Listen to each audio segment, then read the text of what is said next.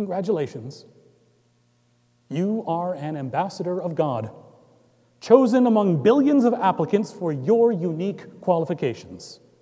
Never has there been another moment just like this one, nor anyone just like you, called to represent the Holy One in all of your life. If you need a moment to process, that's okay. This season of Lent is an excellent time for the opportunity to reflect critically on your life and make changes to better reflect your calling. Try out a new spiritual practice, like a new way of praying or a good deed done daily. Or maybe a renewed commitment to exercise or intentionally connecting with old friends you just haven't spoken with in a long while. If you're thinking of trying a fast, well, that's great too, but instead of complaining about how not eating meat or grumbling about how fasting is difficult, maybe use the reminders of what is absent from your life to remind you to pray for fulfillment. Listen for God's voice in those moments of frustration and absence, and you'll be all the better at ambassadoring for it. After all, being an ambassador isn't an easy gig. The Apostle Paul, who recommends the practice, uses the Greek word presboio to mean ambassador, though it comes from the same root as Presbyterian, elder. As an elder statesperson of God, Paul notes that you'll face tough challenges, including the possibility of great social unrest, imprisonment, and personal sacrifices of sleeplessness and hunger. The good news of the Holy One you represent is radical and challenging to the status quo. But in serving as an ambassador of God, you will be partnering with the Holy Spirit, filled with genuine love, able to speak the truth, the gospel truth, into a world that thrives on ignorance and lies. Speaking truth is important. Being truthful with your whole being, all the more so. God is truth. There is no shadow of falsehood within God.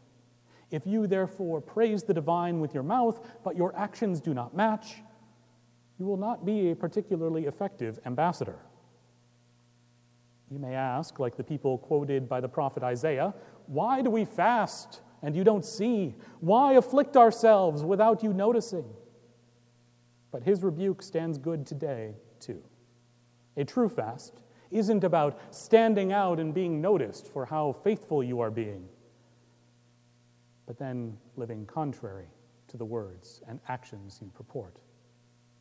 Instead, the acceptable ambassador sets freedom as a mark of service, releasing restraints both physically and fiscally, setting free the mistreated.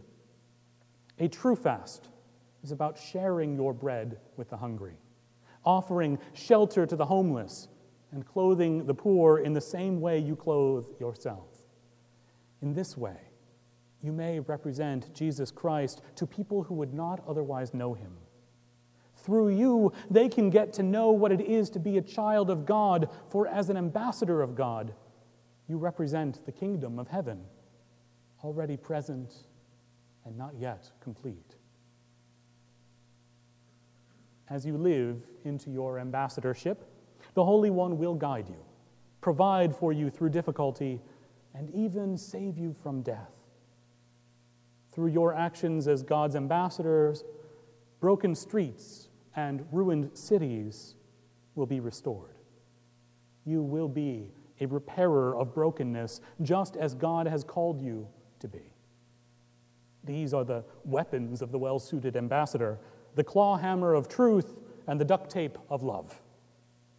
With the claw hammer of truth, you can pull the nails of oppression out of the framework and structures that support it, while building up the structures of grace and peace that the Lord intended.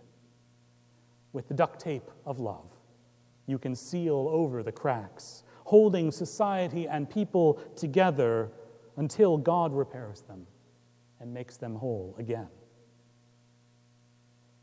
So, I urge you, accept the ambassadorship today. Now is the right time. Now is the day of salvation. Be a co-worker of Christ. Be an elder statesperson in the kingdom of heaven. Be an ambassador of God.